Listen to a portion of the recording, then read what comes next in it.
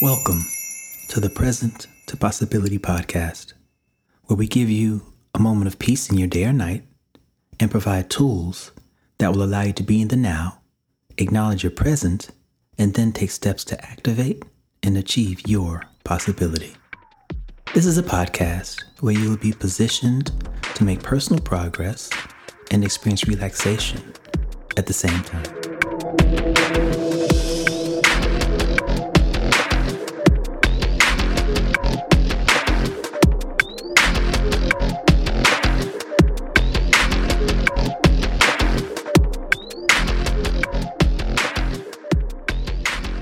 Allow me to wish you a grand hello. Thank you, each of you, in this world we share, for being here. Glad to be in this experience with you. I'm Atiba, and I'm honored to see in this segment us moving into ways to actively experience yet again and always where we are and our state of being. Let's continue that theme, being. As we continue down this track, let me recap our journey thus far. In part 1 of this segment on being, we looked at patience. Next, in part 2, we looked at forgiveness/acceptance and what it stood to make possible for us.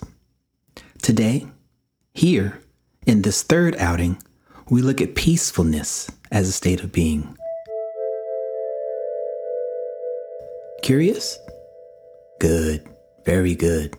Let's jump to it. As we begin, I want to switch things up momentarily and share with you someone who I've believed for quite some time truly embodies this attitude, this outlook, and this way of being when we're talking about peacefulness. Bruce Lee.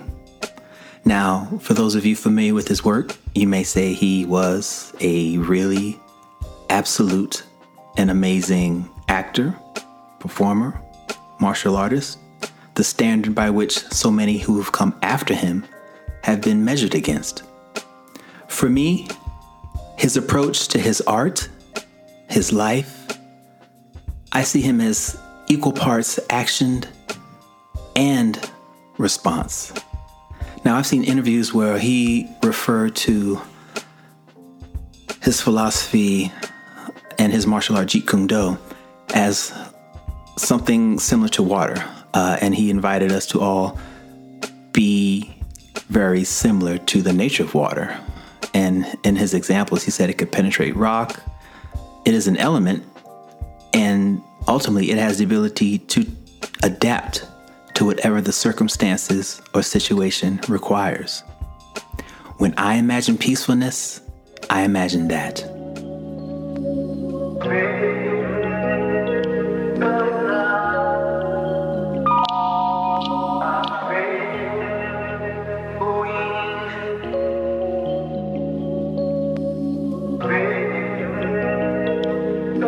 For us, as we step into our everyday lives, experiences, those external factors may at times present as stressors to us.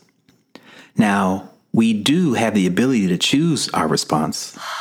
We may not be able to quite as easily or as readily choose our physical or automatic reaction, but our response is something able to be chosen to a certain degree. As you reflect back on those instances and those times in your life where you've been put in a position to respond or react, what's come up? What has been that action point for you? Have you asked yourself, will I be on the offense here? Will I be responsive? Will I be reactive? Am I playing defense in the situation? Regardless of how you've approached things in the past, as people, as human beings, we can oftentimes think of peacefulness as stillness or nothingness. From my vantage point, and I would assert that, in fact and in actuality, Peacefulness has everything to do with action and motion.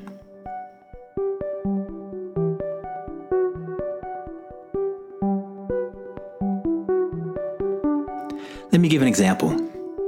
Tying things back to Bruce Lee for a moment, I can certainly understand that for all of us, martial arts may not be our life, may not be the framework that we choose to build and live our lives from.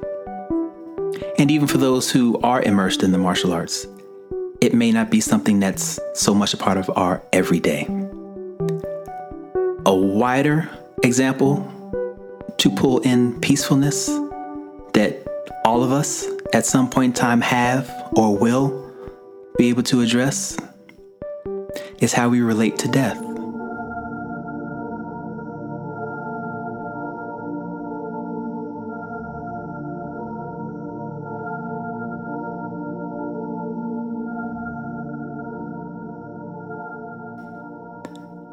Again, here, our responses, our attitudes, and our outlooks can vary from one person to the next, and similarly from one instance to the next. None of us experience the death of a loved one in the same way. How can you experience peacefulness when it comes to the loss of a friend, of a family member, of someone you know? Let's give it some thought. Now, as you reflect on your outlook and attitudes around death, I invite you to consider that when a death has occurred, there's ultimately nothing or very little you can say or do or imagine that will change that. It's a reality. The person who has passed is no longer here. It's no longer with us. It's actual, and it's happened. Now, working towards achieving or being at peace and experiencing peacefulness is going to take work. Now, sidebar, I am not a therapist. I'm not a practitioner of psychology.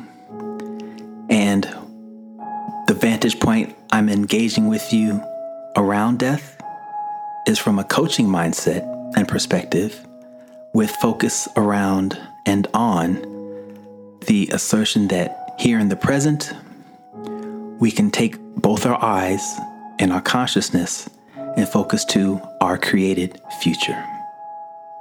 Now, with that in mind, as we work to create momentum in a certain direction, and that direction again is peacefulness, I invite you to reflect on the person who has passed. Reflect on your thoughts of them and choose to take action around those end-of-life activities, whether it be execution of a will, selling of a house, attending a funeral, offering support to those other loved ones affected by the passing of this individual. Now, stillness or peacefulness that people can sometimes and oftentimes equate to tranquility is a valid perspective. And it also is part of the human experience. But let's put that to action. I assert that a way to experience tranquility is made possible through the energy that you choose to put into addressing what's happened, what is, and your relationship to death in general. It is a process. Allow me now to elaborate on this concept further. Peacefulness is a state of mind. That's the framework we're drawing from in this dialogue, in this conversation. It is a state of being. Now, that state of being can be the why around your actions. Peacefulness can also manifest in how you choose to react or respond to a stimuli. Now, we're still in the same vein. I'd want to switch gears for just a moment and lighten things up. Thus far, we've talked about Bruce Lee. I identified him as somebody I envision when I think peacefulness. then we got pretty heavy-handed with regard to utilizing death as a subject matter to seek to apply our ways of being around peacefulness. Let's lighten things up. And I invite you now to give some thought and awareness to Son Goku. What did Atiba just say? Well, even if you never heard the name, you may have. Goku is a anime/manga character who was actually one of the ambassadors for our 2020 Tokyo Olympics. He's a really popular character associated with a series called Dragon Ball, whether it be Dragon Ball Z or most recently Dragon Ball Super. Now, Goku is a martial artist from another planet, and I won't go into too much detail about the hows and the whys. What I want to focus on here now and today, sidebar, please go ahead and check him out, Dragon Ball Z, Dragon Ball Super, for all things related to Goku. But what I want to focus on today is the fact that one of his forms is called Ultra Instinct. And in this form is his most perfect fighting version of himself. And while he's in this form, he transitions from a character with black hair to a character with silver hair. He is so silent. His actions are instinctive. The pause between thought and action is minimized to be next to non-existent while Goku is in his Ultra Instinct form. Why do I highlight this? What does this have to do with peacefulness? What you'll find if you take the time to actually watch Dragon Ball Super and see Goku in this form is that he is at peace. He is at complete and total peace with his action and is present in the moment. But again, it is relevant because the peacefulness, it takes a manifestation in an animated world that we can certainly stand to benefit from an application of that in our world. So let's get to your challenge. Here you go. Give some energy towards acknowledging what brings you peace.